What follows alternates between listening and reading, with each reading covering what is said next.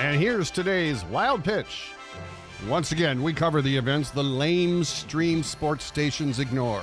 Lingerie Fighting Championships, the LFC as it's called, features women stripped down to lace teddies, pasties, and fishnets, battling it out in the ring.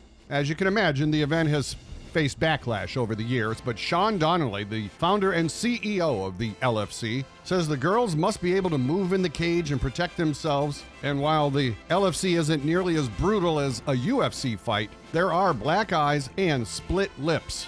And if you're giggling about split lips right now, Come on. grow up. That's today's Wild Pitch.